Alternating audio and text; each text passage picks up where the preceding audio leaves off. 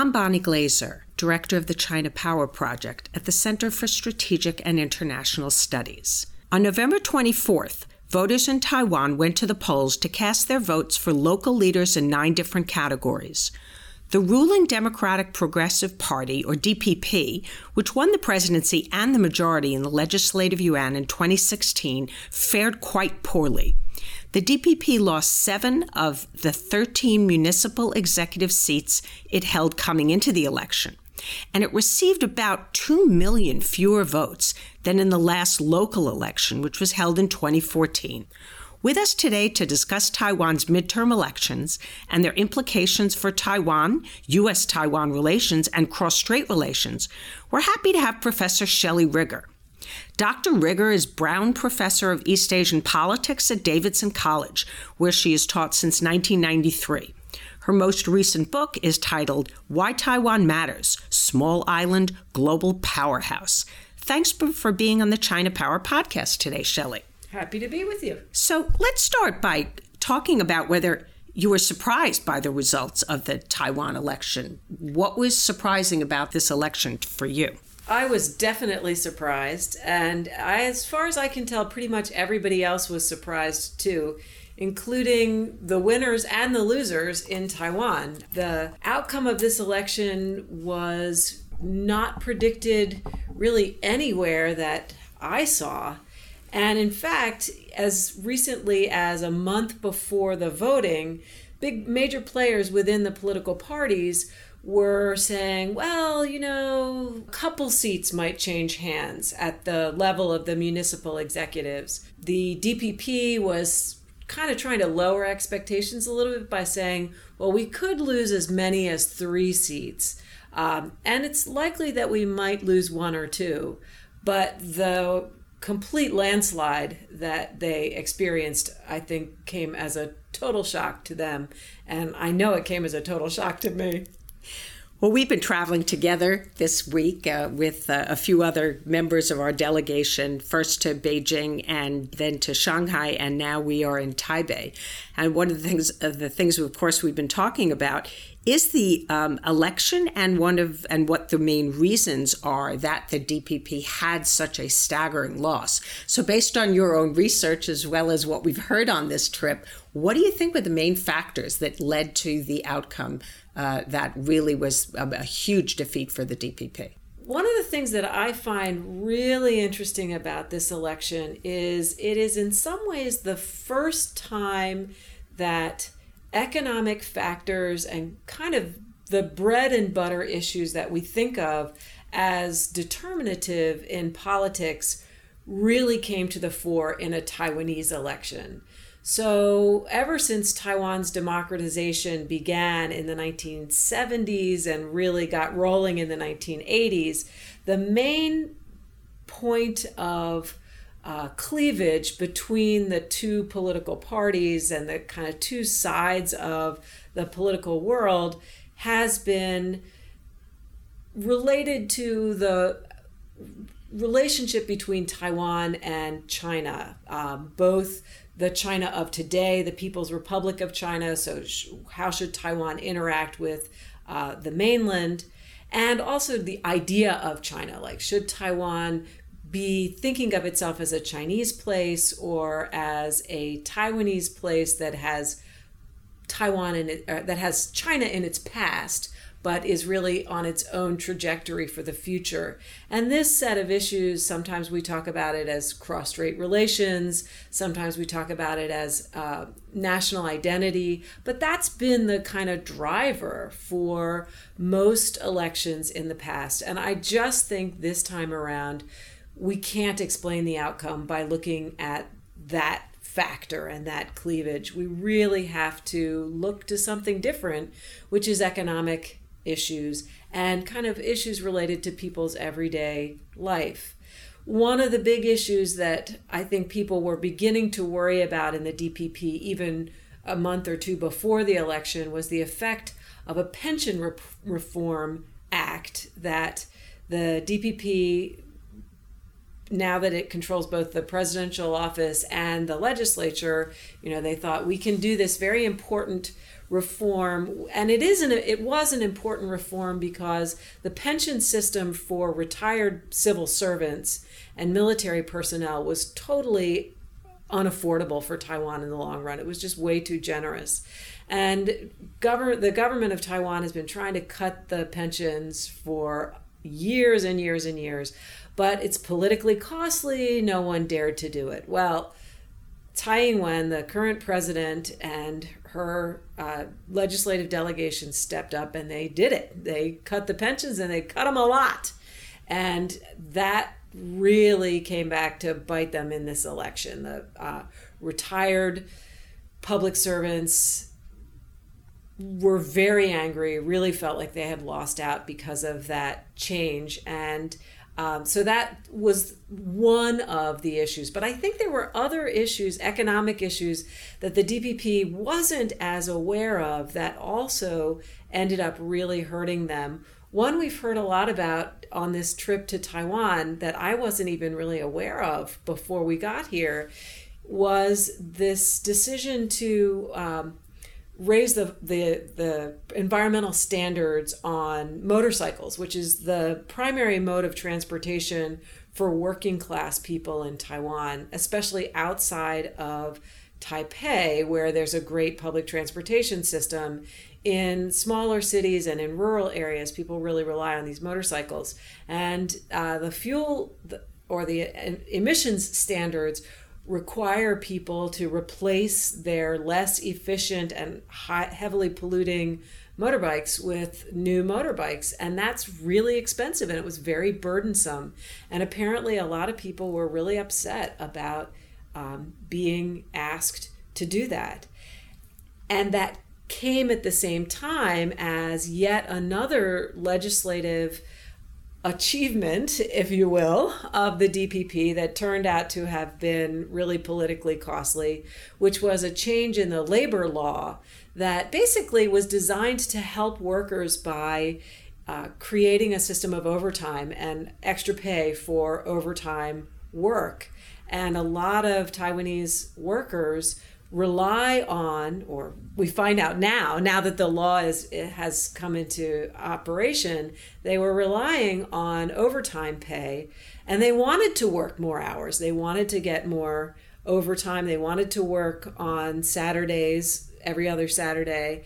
And so actually making the labor law more protective of workers' time made it less protective of workers' income. And for people who wanted the money more than the time, this was bad news. So their income is falling at the same time that they're being asked to replace, one of the major household purchases that a working class family in Taiwan would make. So these bread and butter issues, I think they're really real. But I think part of the reason we were also blindsided by this electoral result is we have gotten used to thinking about Taiwan elections along other dimensions. And so this was really something new. Now, when we were in mainland China, a lot of the Chinese scholars analyzed the reasons for the DPP's poor showing in the elections in their assessment of the economy and the downturn of the economy on a very macro level. And they drew connections between the downturn in the economy and the lapse in cooperation between Taiwan and mainland China, and of course that also being connected to President Tsai Ing-wen's refusal to accept the 1992 consensus. So do you think that the downturn in the cooperation across the strait in the economic realm was a factor as well? Or do you think that the mainland scholars really just don't understand the real economic drivers of the election? I think there is a role for cross-strait economic interactions in this kind of political change or the change of the political climate, but it's a relatively minor factor compared to some of these other things. And I think where that kind of big picture overall economic climate comes in is more at the level of people's discomfort with the direction things are going. So right now, Taiwan's GDP growth is okay by global standards. The unemployment rate is really low. If you look around you, you see people enjoying a very high standard of living, at least in urban areas. This is not a country that is obviously in economic distress, but a lot of people expect that the good conditions that they're enjoying right now won't continue. They don't see that anybody has a clear vision for how to sustain Taiwan's prosperity into the future. And I think even though Tsai Ing-wen was elected in part because a lot of voters were nervous that Taiwan had become too dependent on the mainland for its economic growth and momentum, when they saw what happens when the PRC is kind of punishing Taiwan for not being close enough or not voting for the right kind of candidate, that's unnerving too. The whole thing is just unnerving. People know that their economy has to keep riding the front end of the technological wave and the global competitiveness wave. Taiwan can't afford to fall behind because it's a small economy that's trying to support a very high income society. And so I think it's more the kind of growing sense of unease with the overall economic direction of the country. And so you can kind of punctuate that with specific things that happen as a result of the breakdown of the relationship with the mainland, like the number of Chinese tourists coming to Taiwan was very much diminished after Tsai Ing-wen became president. Some people would say we didn't like those Chinese tourists anyway. They just stayed at Hong Kong owned hotels and rode in Hong Kong owned buses, and we weren't really making any money off that anyway. But I think the realization that somebody's missing, that there were crowds of people 2 years ago in places where there are no longer crowds of people.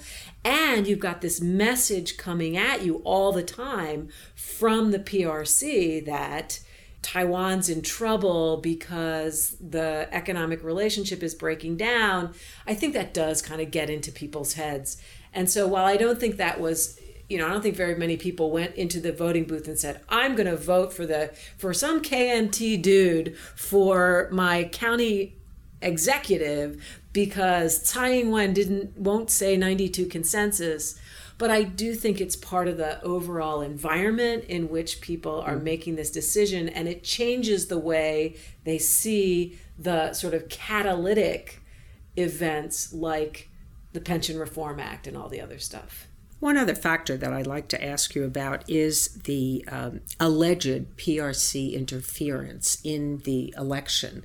And that's something that the Tsai Ing-wen government has charged, although there has not yet been any real evidence that has been presented. But the government here is investigating this.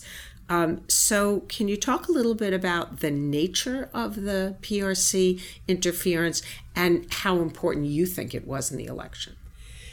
Yeah, we have to be really careful to differentiate between interference and influence. We know that the PRC is constantly trying to influence the thinking of people in Taiwan about a wide range of issues. And they do this through statements that they make, through sort of psychological warfare things that they do, military maneuvers that are aimed at making people in Taiwan think, maybe something really bad is going to happen. They also exercise their influence through the mass media in Taiwan, which is very sympathetic in many cases, not in all cases. But there are a number of media outlets that are very sympathetic to the PRC view of the relationship and the PRC's interpretation of what's going on in Taiwan and what Taiwanese should be doing. So I think absolutely at that level, the PRC tried to kind of shape that context for people. Although I also think that in this case, they were, that is to say, the Beijing government was pretty careful not to be too heavy-handed, because they've seen that, if they come out pounding their fist on the table and scolding Taiwanese people, you got to vote this way or that way, that backfires. So they've become a lot better at doing this in a more subtle way and doing it through voices that have a Taiwanese accent. But another piece of the electioneering this year that I think is a new development is in social media. There does seem to be some evidence to suggest that social media participants in the mainland, in Hong Kong,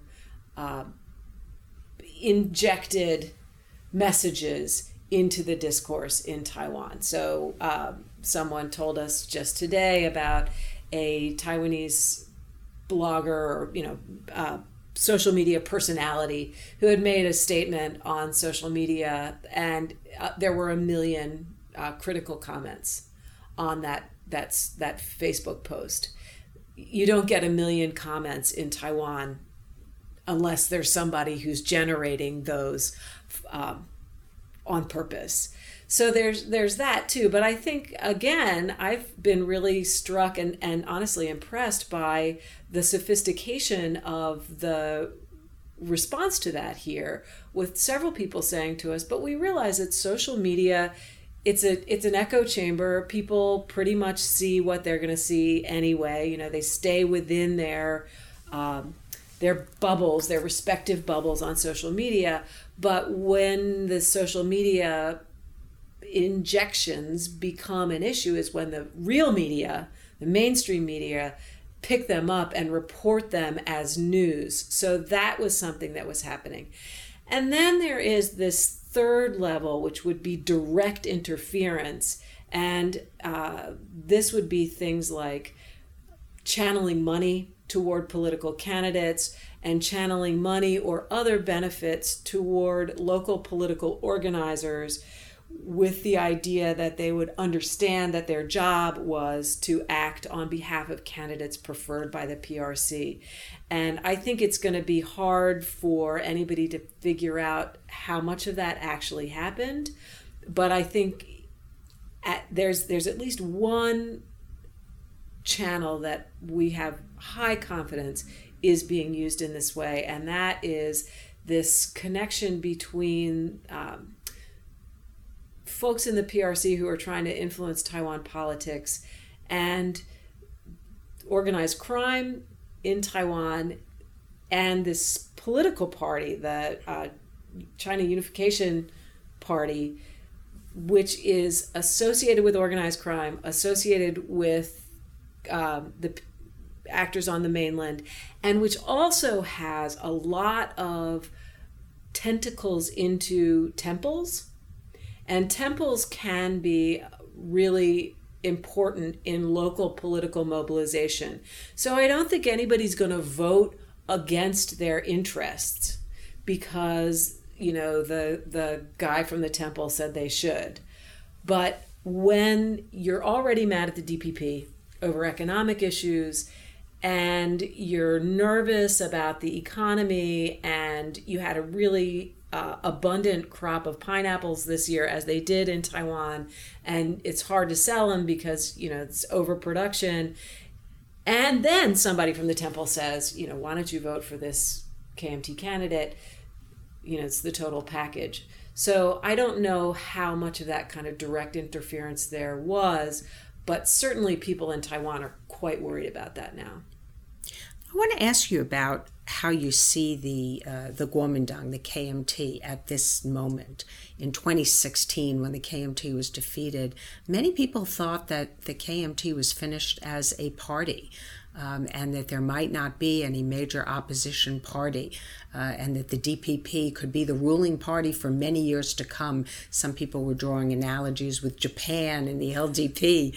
And here we are only 2 years later, and the KMT performed quite well in this election. So what does that tell you about the KMT and its prospects in the future? Is it back in the game? And is the KMT potentially a viable candidate for the presidential election, which is only 13 months away? Could they win? So the fact that it's only 13 months away is just so crazy to think about that, because, we are on this absolute whirlwind schedule with Taiwan all the time when it comes to elections. But, I made a big mistake in 2000, after the 2000 presidential election, when the KMT was defeated for the first time and the party actually split. The longtime head of the KMT, Lee Deng-hui, broke off. He quit the party. He got involved with another party. I said then that the KMT was dead. Well, they bounced back from that one. So I was smart enough not to make that mistake again in 2016. But I think I've also gotten smarter in another way, which is to realize that the institutional setup that Taiwan has absolutely requires a second party. It's hard to be a third party in this system because it's mainly a majoritarian electoral system, but you really need two parties for it to work. And the KMT has a brand, and it has an organization, and it has a network. And I think that those things have been of less utility in the last couple of elections, but they did not disappear.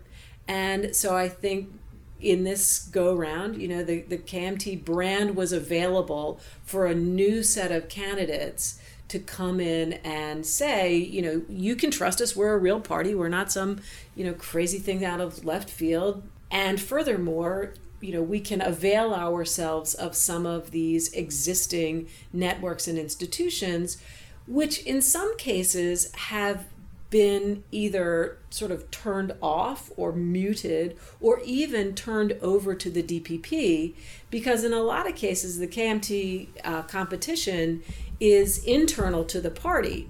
And so I think it has a lot more staying power than people were giving it credit for in 2016. The other thing I want to just kind of throw out, and our friends who are listening can decide whether they think this is crazy or not, but I think one of the reasons the KMT did better this time around was that the party was not as focused on this election as they normally are. They didn't think they were going to win, and they didn't think it was very important. It's not a national election. And they kind of let nature take its course in a lot of ways. They wound up with these candidates that no one had ever heard of, or no one had ever heard of in a long time. They have a background in politics, but they were not leading national figures at all. But they stepped forward and said, I want to run. And so the party, instead of saying, no, we've got somebody else in mind, sit down, shut up, wait your turn, they said, well, okay, you want to be the sacrificial lamb in Kaohsiung? Han Kuo-yu, knock yourself out. And those guys did great. So I think one of the lessons that we can take from this is that when the KMT actually lets democracy work and lets the energy that people can bring to the party flourish, it works. Let's talk a little bit about the 10 referenda that were on the ballot. And the referendum law was changed so that fewer signatures were required to get a referendum on the ballot, and then the threshold for it actually passing was lower, and they ended up with 10. And it seems to me that this was rather a chaotic test of direct democracy in Taiwan. So maybe you can talk about a few of them. There was one on nuclear energy and one on food safety, and one that the mainland was particularly worried about was potentially changing the name of Taiwan's Olympic team to be Taiwan instead of Chinese Taipei. So what do you make of all of these referenda? Yeah, first of all, lowering the threshold, making it easier to put a referendum on the ballot and then to pass a referendum was a classic own goal by the DPP, right? the DPP has this long-standing problem of overestimating how progressive this society is. This is a conservative society, by and large. People they take a lot of risks in business, but in the rest of their life, they don't like to take a lot of risks, and certainly not in politics. But the DPP has always imagined, for decades, that if they could only put the issues before the voters, that the voters would throw off the conservative shackles that the KMT has locked them into and do great things. So the DPP has for a long time wanted to use referendum more in order to break through what they saw as the sort of constraining power of institutions. Well, so this year they got their wish, and they got clobbered almost across the board. Everything, and a lot of these things were actually not put forward by the DPP, but they were DPP-looking items. They were the kinds of things that the DPP is supposed to want. And they just one after another went down to defeat. So the most inflammatory from the PRC's point of view was the one you just mentioned, to change the name of the Olympic team to Taiwan. This is in line with the idea that Taiwan needs to establish itself as a more fully differentiated, aka independent country in the world. We need to change our name, we need to change our flag. These are things that people have been talking about forever. But this particular variant of that idea was really light. Just change the name for the Olympics.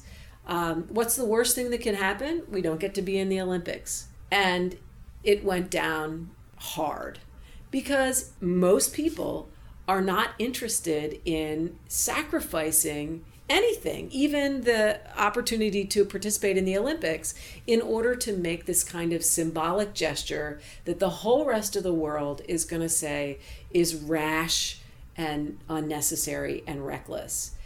They also were defeated on a signature piece of their agenda as a party from day one, which is anti-nuclear power.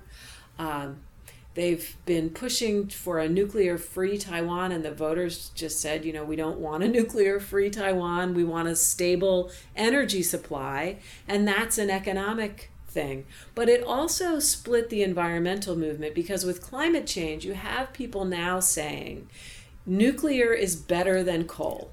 So something that used to be a straight-up green proposition, get rid of nuclear energy, is now complicated in the environmental movement. So that split the DPP's kind of traditional support base. And then the other one, where they just way overestimated the progressiveness of the society, was same-sex marriage. The conservatives put an anti-same-sex marriage referendum on the ballot. That one passed. Progressives put a pro-same-sex marriage proposition on the ballot, and that one failed. Taiwan was this close to being the first country in Asia to legalize same-sex marriage, and they didn't do it in the legislature when they could have done it in the legislature because they were worried about paying a political price. Well, now they've lost the opportunity to do it. They've been rebuked by the voters, and they still paid a political price. So it's really, I think the referendums were in some ways the worst part of the election for the DPP, because they put not the DPP itself, but advocates for DPP leaning positions, put those positions before the voters and said, are you with us or against us? And the voters, by and large, said, we're against you. And that's really awful.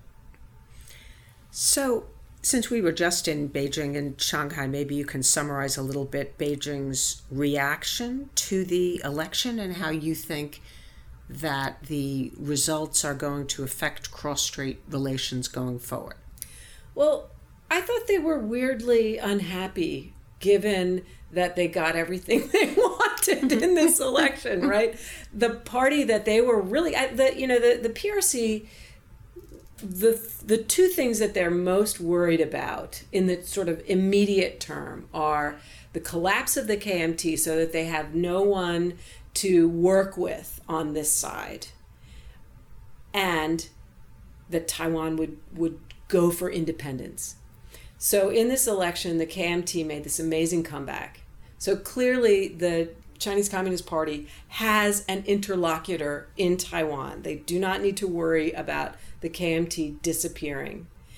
And the voters voted down the closest thing they've ever been offered to an independence referendum. They said, we do not want to change the name of the country. So this sounded like excellent news to me. I thought we would go to Beijing and they would be, parading in the streets in triumph. But they're so worried about getting Taiwan wrong, about missing something and having a bad surprise, that they seemed really very muted in their enthusiasm for this happy surprise that they got this time around. So I think it will give them some opportunities that they can work with over the next few years. In particular, having 15 KMT leaders in different municipalities in Taiwan offers a lot of opportunities to do sort of city-to-city engagement that lets the PRC get back into Taiwan, but bypassing the central government, which they don't want to work with. So I think they will find ways for this election result to have really concrete benefits for Beijing's strategy of continuing to be engaged with Taiwan without actually having to deal with the government, the national government. But at the moment, they are surprisingly grumpy, given the magnitude of their success.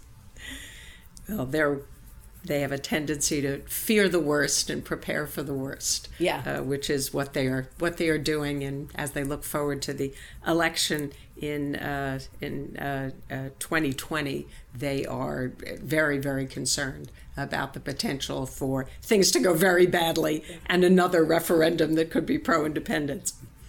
So my last question is about whether you think the election outcome matters for Taiwan's relations with the United States, and whether you think U.S. policy toward Taiwan will be affected in any way.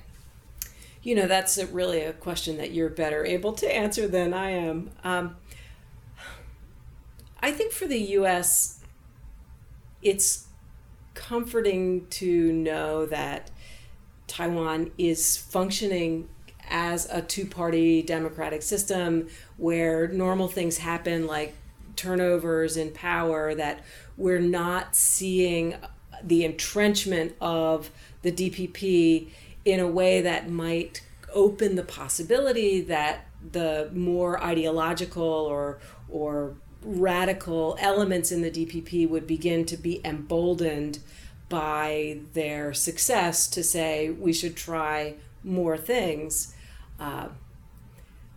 So I think in general, this result is consistent with longstanding U.S. expectations and therefore is unlikely itself to make much of a difference in U.S. policy, but I don't know if you would agree.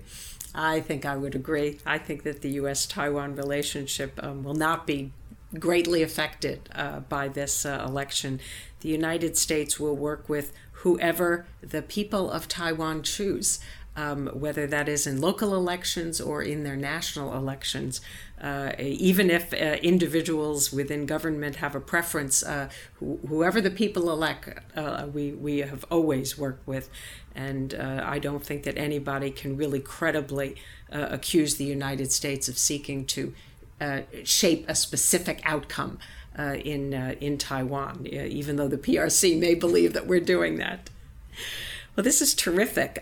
We are here in Taipei talking with experts here, but it was great to hear your analysis of the elections and their implications. And we've been talking with Dr. Shelley Rigger, who is Brown Professor of East Asian Politics at Davidson Colleges.